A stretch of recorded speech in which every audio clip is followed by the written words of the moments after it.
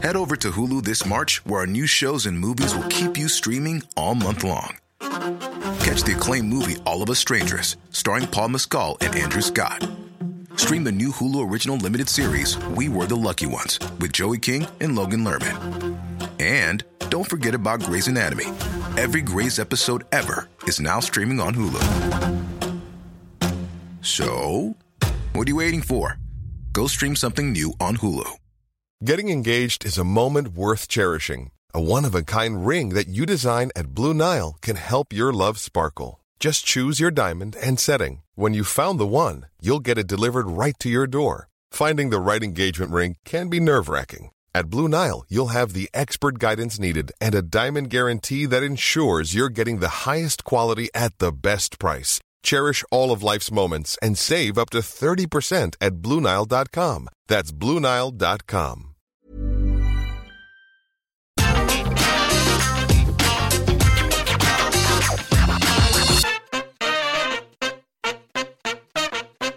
Hello and welcome to the Hell in a Cell review. I'm Adam Wilborn from What Culture, joined by Daddy Michael Hamflett from What Culture to discuss everything that happened at Hell in a Cell on Father's Day, of course. But before we get into it, if you're a fan of this sort of thing, make sure you subscribe to What Culture Wrestling on either iTunes, Spotify, wherever you get your podcasts from, for daily wrestling podcasts, where we not only review Raw and SmackDown, but also NXT, AEW Dynamite, pay-per-views. We have interviews, roundtable discussions, and a round of the week, complete with a bloody good quiz, of course, on Wrestle Culture. As I said, though, joined by Michael Hamflett to review Hell in a Cell, and not exactly the Father's Day gift I'd hoped to give you, to be honest, mate. So bad. Like, the show was so bad.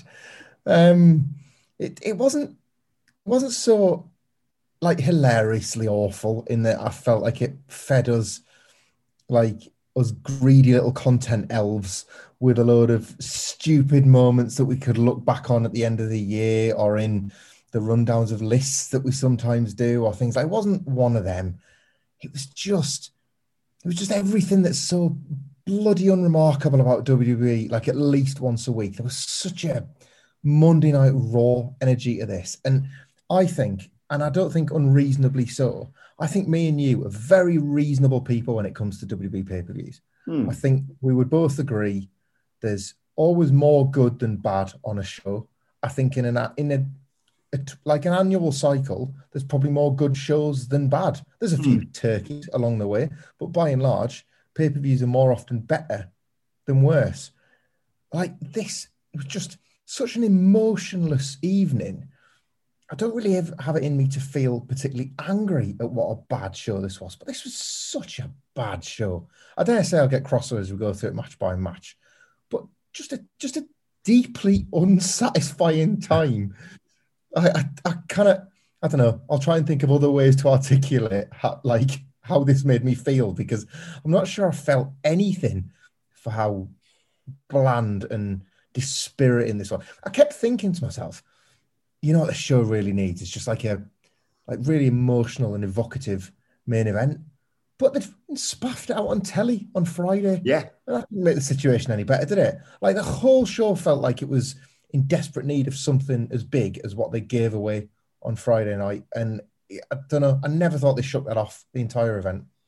I was going to say the exact same thing of, like, I'm not saying obviously it's going to improve the mood of heel/babyface wins, but you've at least gone, oh, geez. They kept that tight. It was like, 15, 20 minutes, probably, Roman versus Ray. They just beat the crap out of each other. Ray had a clear strategy of not just make this match go long for the sake of it. No, he wants to get Roman out there as soon as possible and use any weapon at his disposal to get there. Yeah, it felt like that was a real misstep. And, I know why they wanted to do it, and they're probably going to pop a huge rating or whatever off the back of it, or, whatever justifications it was. But, yeah, it just left this pay-per-view really, really struggling. And I described this to Phil in our What Went Down. I said, it reminds me of when I decide I'm going to go on a diet, or I'm going to be good, and I'm going to, do this New Year's resolution. But before I do that, I'll have one cheat day, one really bad day, or usually with me, a bloody week or a weekend. extend, they feel like they've gone, right, well, fans are coming back. In 4 weeks' time, we've got Money in the Bank. That's going to have fans. That's going to have expectation. That's maybe going to have a few big returns. So let's get all the really bad stuff out right now, as if they haven't been doing it for the past sodding year or so. I'm going to very briefly mention the kickoff. Natalya beat Mandy Rose with a really shoddy sharpshooter for someone who comes out to Bret Hart's music, if I'm perfectly honest, and just kills that entire feud dead. And I don't really know who the babyface was and was meant to be in that match. So we're not even going to talk about it because it was crap. And it was straight out of Monday Night Raw. And that's not a compliment.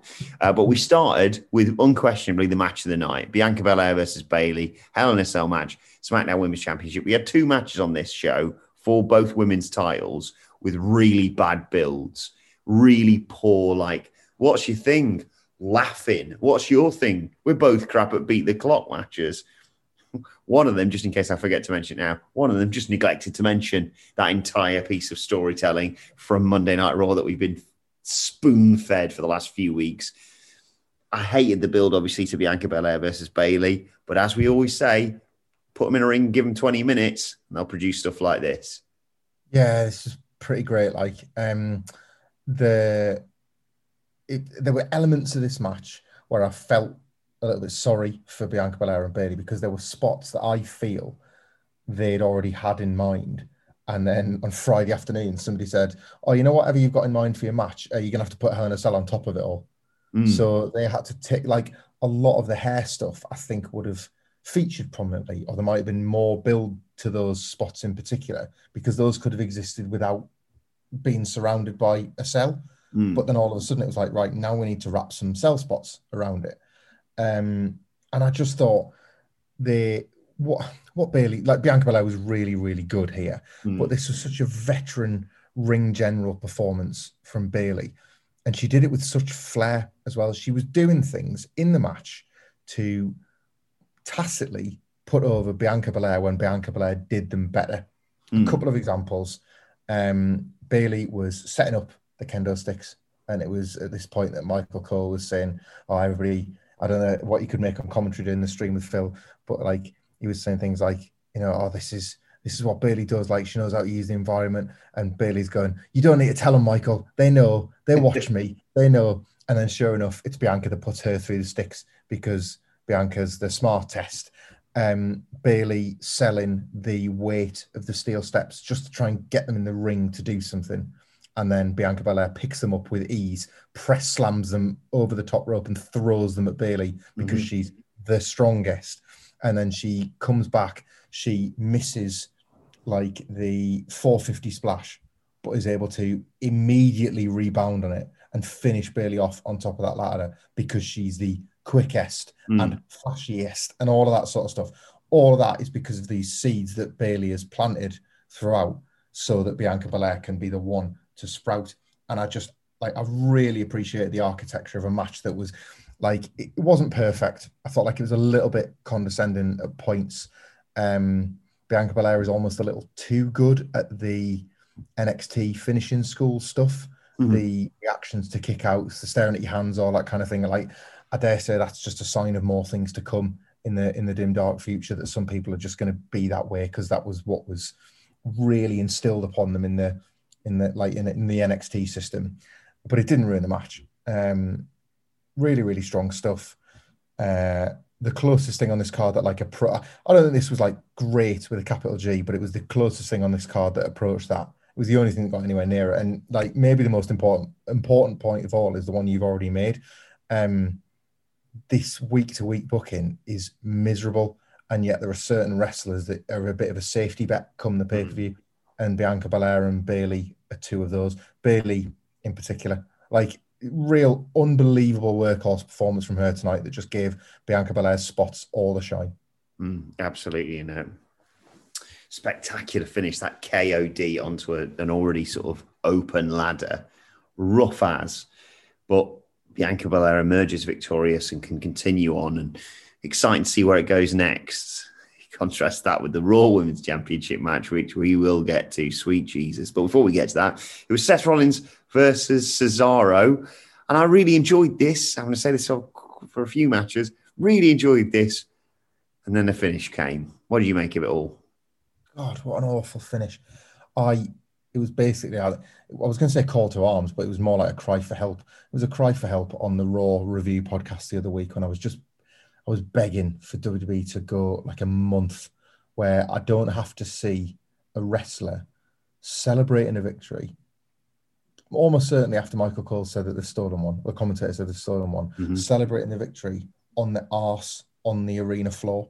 Like I want to see wrestlers celebrating victories in the ring, on the posts, holding up the titles or with their arms in the air. I don't want to see them escaping with like the winner's purse in a swag bag, effectively, which is what Seth Rollins did here. And it was particularly disappointing in the manner of which it happened.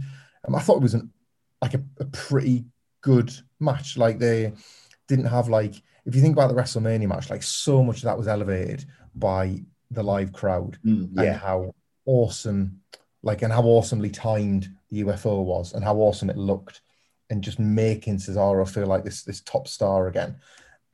This time they had to do it just through like the force of will of their work, because there wasn't that live crowd to bounce off. They just had to like really, really work from it. I thought they were doing a pretty good job of it. And then I like started to have my doubts because Seth was like, oh no, what can I do to beat him? All that kind of thing. And then Cesaro's rebound, where he just became this like take no version of himself. Like that little closing salvo was amazing. Like he went into the sharpshooter and then he pivoted into the crossface and then he reverted back into the sharpshooter. And then as he felt Seth countering it, he twisted out of it and tried to break Seth's arms. And it appeared he was actually doing it. And then Seth used those broken arms to trap him in a wrestling hold that didn't even look particularly tight in its execution. And Cesaro got pinned by it. Like, I cannot fathom who thinks that's good. Like, I've come to accept that content churn means that we need to get pairings over and over again. I wish it wasn't the case, but SmackDown wants one more Seth Rollins Cesaro match or whatever. Like, it, you know, the commentators were big on saying, oh, he's leveled it up, you know, it's 1-1 or whatever it was. But Seth just rolling to the floor, having won with a piss weak cradle that Michael Cole said was stolen, like, only serves to make both men look like losers. And what is the point? Like, I checked the match time off this. What is the point of 16 of those very, very, like, forcibly worked minutes if the final 3 seconds are as pathetic and undermining as that finish was? Like, and it's not the only example, as you're going to point out, but like, just another like unmitigated disaster of an ending to a match where the wrestlers deserve better. Like, it's so familiar and it's so draining to have to say it over and over again. Yeah, it's also the fact of this isn't going to be like, oh, when I look back in 2 months or 6 months or a year's time, and I'm going to go, all I remember from that is the cradle to the finish.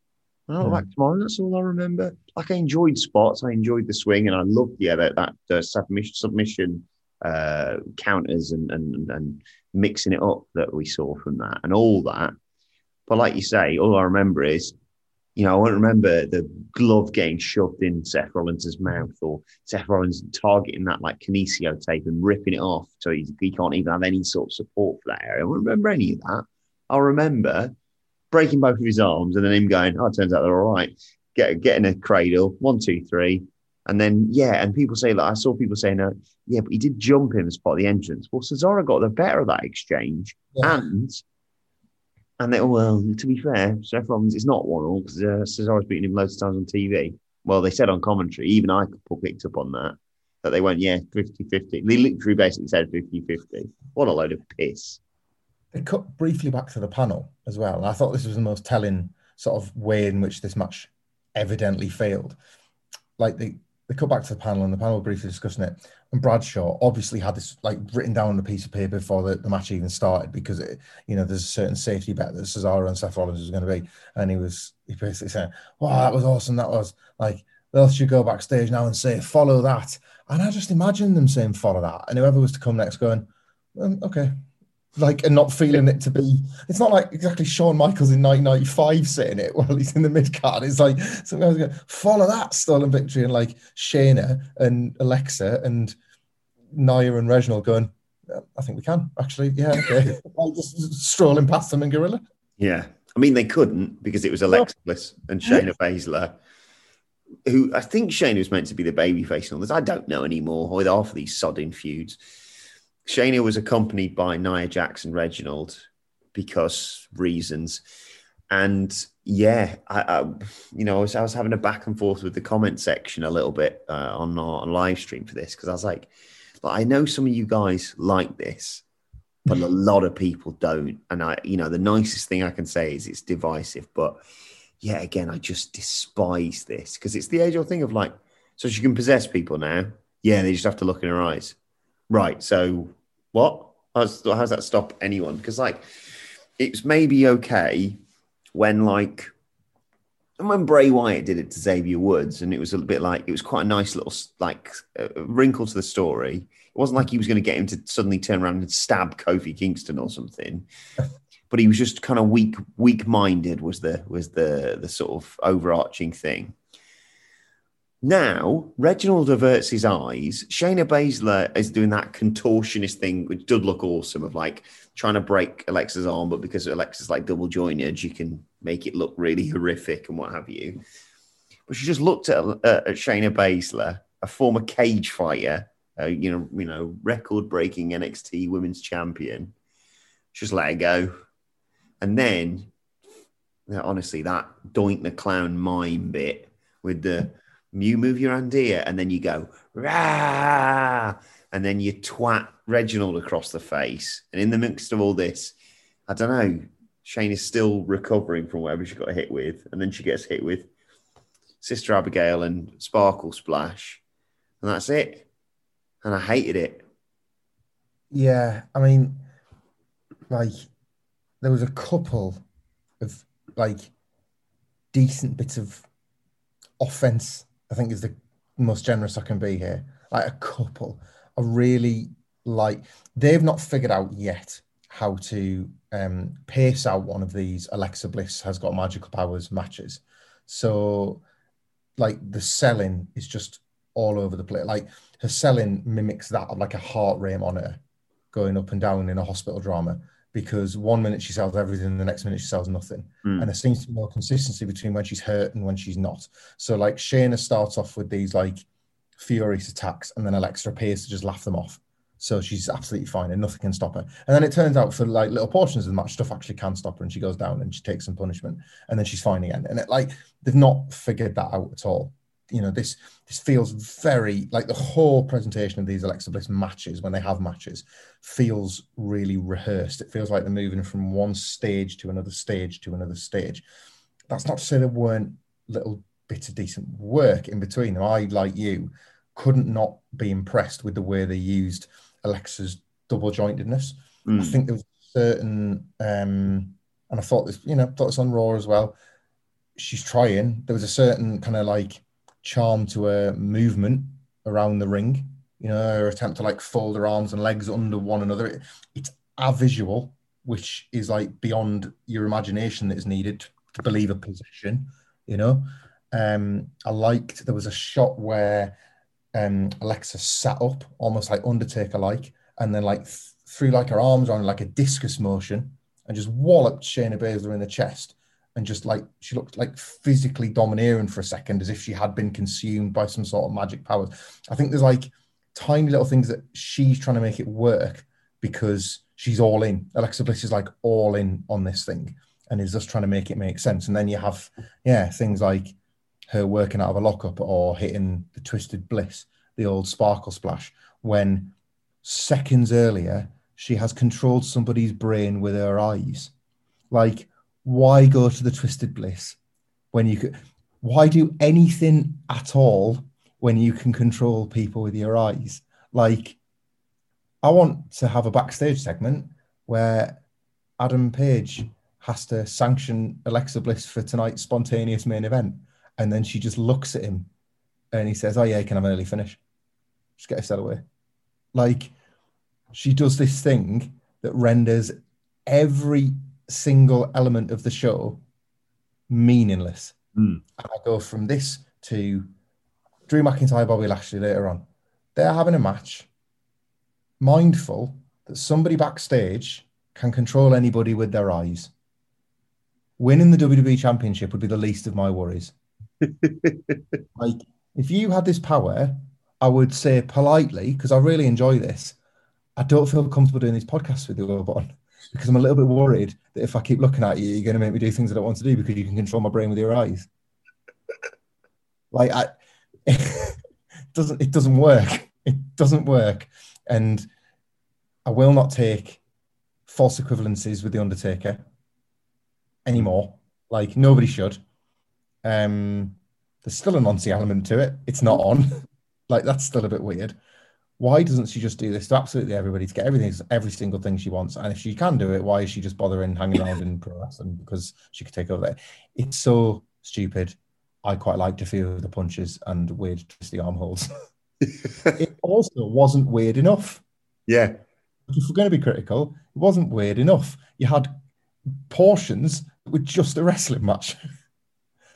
Like, this was the last opportunity they had, really had, to go daft, and they didn't take it. So even, again, on those parameters, it's a pretty crushing disappointment, I think. It's not what the producers and directors of the Swamp Fight would have wanted when they first cast Alexa Bliss, cocks in hand, to be a special guest, Sister Abigail, in that match. This is not what they would have wanted. But it is still available, I think, for £600 on Cameo. So there you go. Let's move on. Let's talk about...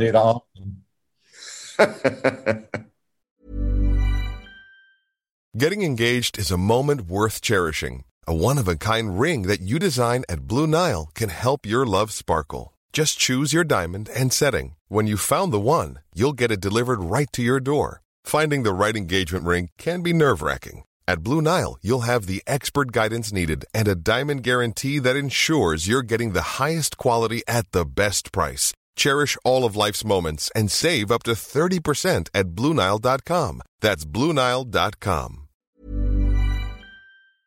Before we go any further, though, this podcast is brought to you by Rocket Money. Do you ever feel like money is just flying out of your account and you've got no idea where it's going? Well, it's all those subscriptions. I mean, think about it. Between streaming services, fitness apps, delivery services, it is endless. I'm guilty of this, so I used Rocket Money to help me find out what subscriptions I'm actually spending money on, and it was more shocking than a wrestling betrayal. You see, Rocket Money is a personal finance app that finds and cancels your unwanted subscriptions, monitors your spending, and helps lower your bills. Rocket Money has over 5 million users and has helped save its members an average of $720 a year, with over $500 million in cancelled subscriptions. So stop wasting money on things you don't use. Cancel your unwanted subscriptions by going to rocketmoney.com/wrestling. That's rocketmoney.com/wrestling. rocketmoney.com/wrestling.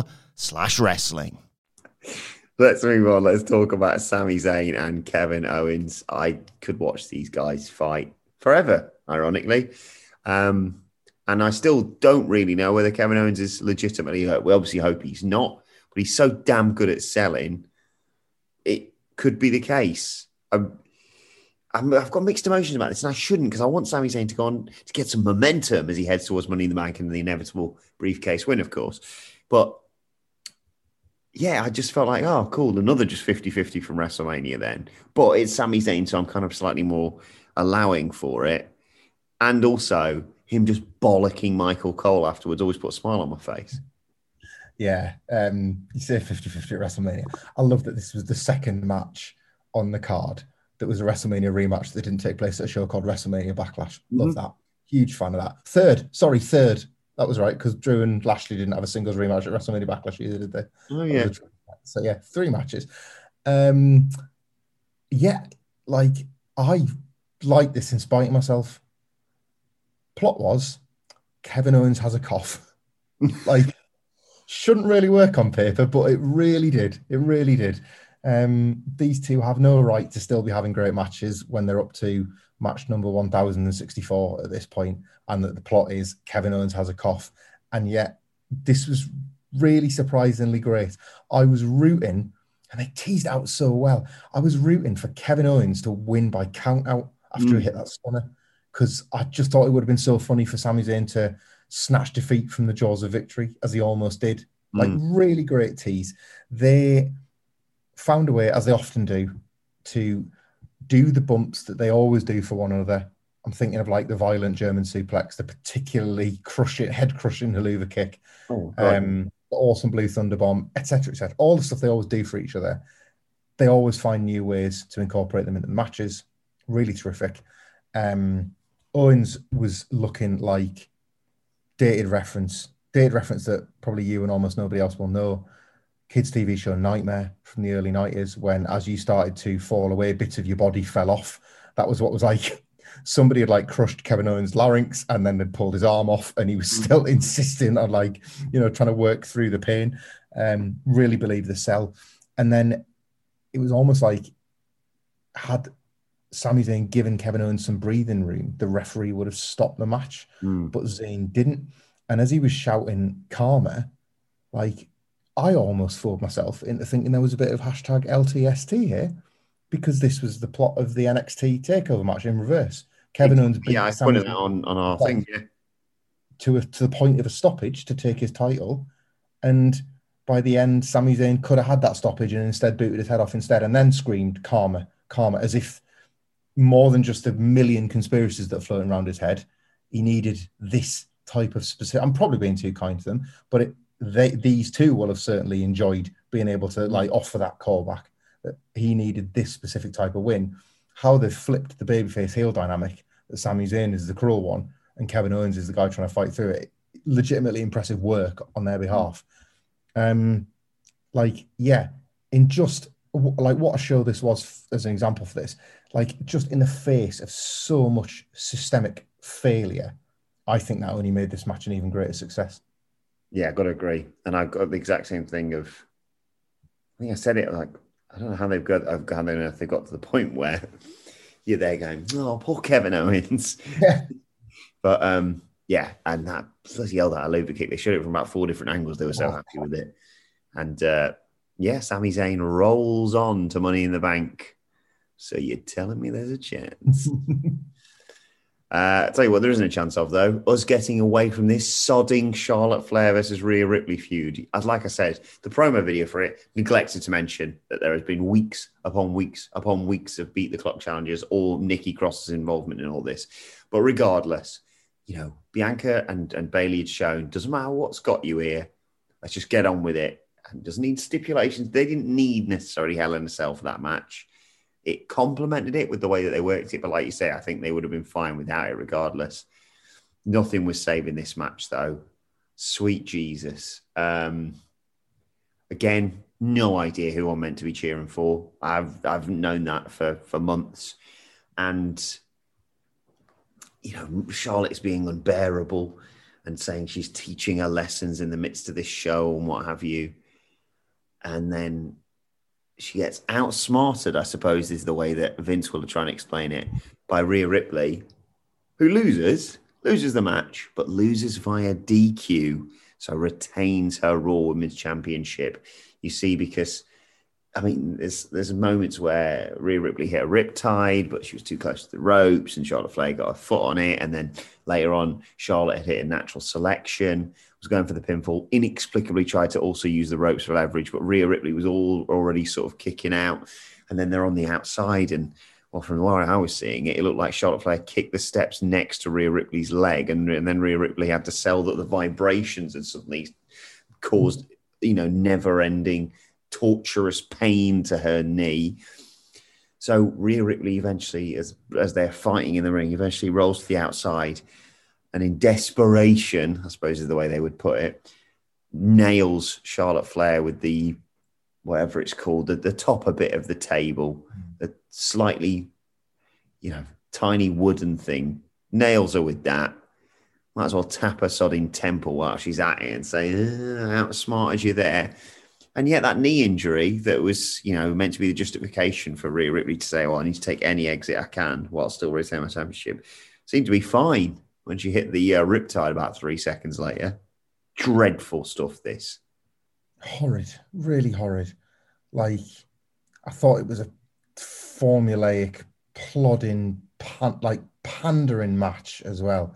Like the stuff that was good wasn't even well presented. It was like a really disjointed match. They were begging you in the layout of this match to like appreciate spots more than they were buying into a story, because these characters together are incapable. They're magnets with the same poles, aren't they? Yeah. Like, they're coming together and they're just being forced apart by characterizations that are impossible to connect to. WWE don't even know. Like, Rhea Ripley and Charlotte Flair were announced separately because it's a title match. This. And neither of them got pop-or-boo.wav. Somebody has been tasked with recording disinterested hum.wav, and they got that. Like, in an arena where they can replicate any reaction they want, they've recorded an audience 5 hours into WrestleMania when R-Truth has come out to do a 7-second dance break, and you're really worried you're going to miss your last train back. Like, they've found that noise and they've thought, we might need this one day because we can't book. And they give both of them the identical reaction of bored fans. I cannot believe that noise even exists, let alone they pressed it for champion and challenger in an acknowledgement of the bad job they've done. And somebody left their finger on it because it fairly well reflected the tone and pace of this match. Poor match. Charlotte's lesson 1, lesson 2. Like, I'm not even going to blame your impression for tainting her. I'm going to blame her for giving you the fodder for, impressions that taint her, because she was in that tone all night, all the talking, all the noise. Like, this, take me back to one of the saddest periods of my life and not going to Tampa and instead watching a Performance Center WrestleMania from home and these two having a banger in the empty gym. Like, in the misery of March and April 2020. Oh, God. And the cruelest and most, like, sort of fitting punishment of all of this is that the result promises one more go. So if you think the worst thing about this result is the execution and WWE's celebration of Rhea Ripley, as you say, tapping her brain, that's really clever. No, what it means is that this must continue.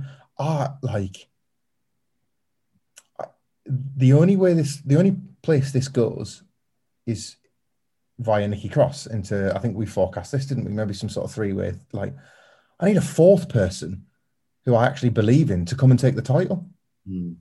It's not Nikki Cross. I'm sick of these two. It can't be Asuka. I need Bayley to get drafted. I need Bayley to win Money in the Bank and fix this. I need Naomi. Oh wait, she got fed to bloody dewdrop or whatever it was last week. Finished. I need Bayley to win the briefcase and just mop this mess up. Or, like, so awful this. On the wrong show for it as well, because this is person 2 of 3 where somebody's celebrating on their arse on the outside, having stolen either a win or, in this case, a retention of a belt that was... People were doing frigging victory laps on the WWE official Twitter. I saw that, yeah. Jesus Christ. And still. Where's your self-recocking spect? As once said by Chris Morris, too, ironically enough, a sex offender. Like, just, hot garbage. Thankfully, though, it'd be salvaged by the main event. Bobby Lashley versus Drew McIntyre. Last chance Hell in a Cell match for the WWE Championship. Now, I will say this. That sounds a very sort of negative way of presenting it. I will say this. They beat the crap out of each other. Some nice spots with, like, MVP. He'd been watching the New Day versus the Usos from a few years ago, basically tying up Drew McIntyre in the corner with a kendo stick so Lashley could beat the crap out of him.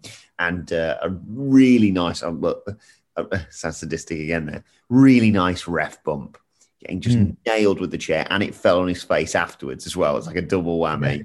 And MVP coming in, obviously getting involved, dragging the second referee out as he's counting after Drew hit the Claymore, and then arrogantly thinking he can just walk out of the cell and be protected by that. And it's been locked behind him. Brilliant, all that. Really good fun. But despite how much they beat the crap out of each other, and just look at Drew McIntyre's back for the welts that you saw in it. And there was that, I don't know what the injury was to like Lashley's shoulder or something. They just nailed each other with kendo sticks, with unlimited chair shots, with really rough bumps to the outside and onto the cell, obviously. But again, Hamflet, all we will remember is something we've seen on Raw and something that is, it played into their match at WrestleMania. This was arguably more effective than what they did at WrestleMania, because at WrestleMania, MVP just shouted a bit in front of a stadium full of people. But regardless, McIntyre setting up, having gone through tables and what have you, and recovered and taken, some just all kinds of punishment with the steps and all that. Setting up for a Claymore on Bobby Lashley. MVP grabs his ankle. Drew McIntyre turns his attention to him, and you think, or we assume, Phil and I at least did, that he's going to turn around into a hell of a spear, maybe 2 spears, 3 spears, or a chair shot or something. No. Roll up, grabs the tights. 1, 2, 3, gets out of there. That's it. Drew McIntyre's last chance is gone. He can never challenge the WWE Championship again whilst Bobby Lashley's champion. People are saying, you know what you need to do now? Give him the Money in the Bank briefcase. You wouldn't need to do that if you booked him properly. A microcosm of this show, that conclusion of that match, wasn't it? So much potential, and then just them falling back into their old traits. Christ, are you not kidding? And completing the trifecta of people celebrating on their arse, on the floor. It's Bobby Lashley, of all people, a guy that should never even be on his arse on the floor selling, let alone celebrating. There was so much to love about this. Unlike Shawn Michaels and the New World Order in 2002, this got to the point. Like, I tell you what I really loved, and I just thought it had been thought through, and I appreciate any time I see something on WWE that I think has been thought through. The cell is massive. The ring is massive. But these are massive men. So they did a lot of their fighting in small bits, which were the arena floor. The floor between the cage and the ring is a very small space. So they looked giant doing things to each other in those tiny gaps. Like, throwing each other around in such tiny spaces made those like ginormous bombs they were lobbing all the more impactful. And I just thought it was cool, and I needed a jolt of energy. This wasn't even like those cans that Ben Roy slugs. It was like those little 5-hour energy bottles. Mm-hmm. Like, it was an immediate hit that I just desperately needed to get me through the rest of this show. Almost maybe as if I knew the roll-up was coming deep down. It got to the point and it stayed there pretty much. Thought like the final third started to drag a bit. Basically, like, after MVP's first interference, I kind of thought, right, where's the finish coming from? Everything you're doing here is just building to a finish. And I was trying to see it, and I was exactly the same thing as you. I was like, that last distraction is going to be like, oh, so like basically the MVP's distractions were bookends for a slightly obvious bit, and now we're going to get to the final stretch. Only it's not a stretch, it's a roll up, and it's actually over. Like, air out of the balloon stuff. Again, almost a sense that they're trying to craft a finish that feels deflating and feels disappointing. It just felt hard not to reflect on the bigger picture at the end of this. Like, Drew will be fine, and I don't think it's the worst thing for him to have something else to focus on. I think we were all in agreement that there was probably more to do with Bobby Lashley as champion, and Drew was becoming a bit of a whinge bag, constantly wanting shots. Yeah, that's what he's going to do tonight on Raw, though, isn't he? Maybe.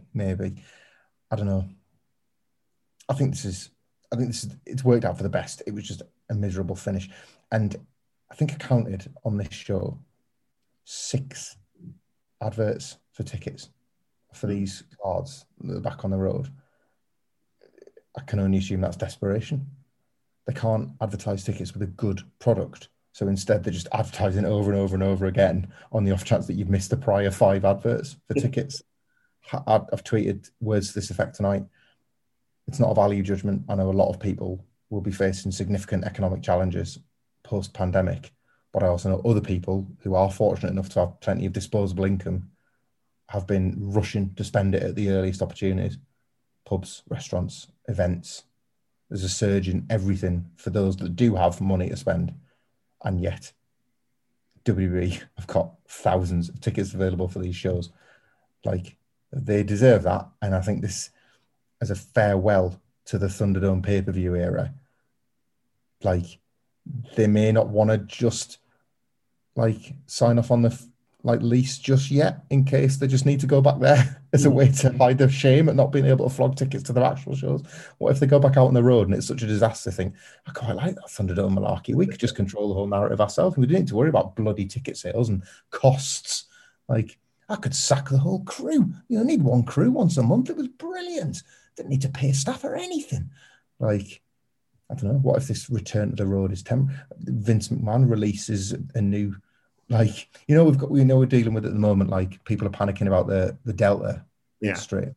Maybe he's going to, like, have one called the Alpha strain that he just, like, seeps into society, so people have to go back inside and he has to get his beloved boo and cheer.wav buttons back out because these bloody, the poor souls that have bought tickets aren't giving them the reactions they want, so wrestlers stealing one. This is a bad show, Wilborn. This was a really bad show, and it brings me no joy to saying that because I've enjoyed our ASMR tour through the strangest period in WWE history, and it feels fitting, but not in the way I wanted, that it has come to an end on a roll-up. Yes, exactly, yeah. I also felt terrible for some people in our comments going, we're getting a Brock party tonight, lads. I was like, we're not. I'll tell you that for free.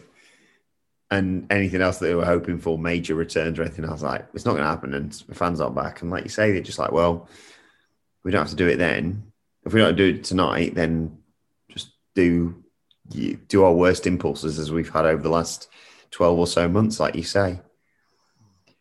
Yeah, it's disappointing, like, hugely disappointing. Ridiculous optimism. I genuinely still want people to go back and listen to that podcast, because what a monument it was for the time.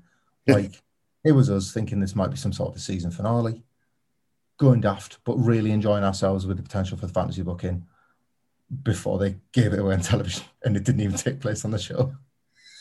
felt like it's a podcast for a different event. Like, thinking about it now, it was only Thursday.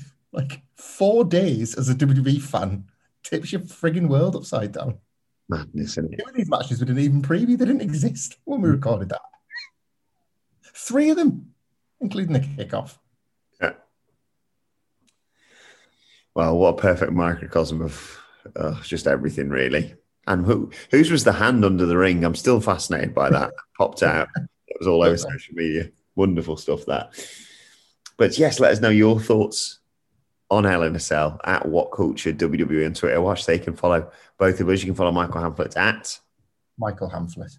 Follow me at Adam Wilborn. Follow us all at WhatCultureWWE. And make sure you subscribe to What Culture Wrestling, wherever you get your podcasts from, for daily wrestling podcasts.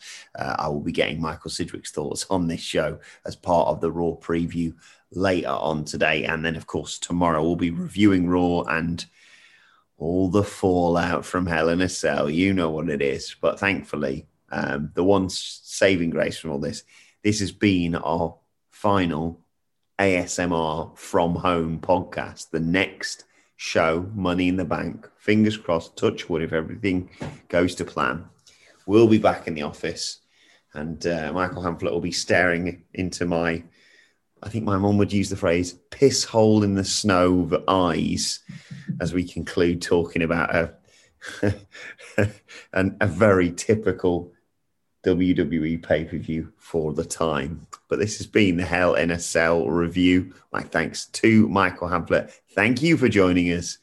Things can only get better, trust me. And we will see you soon.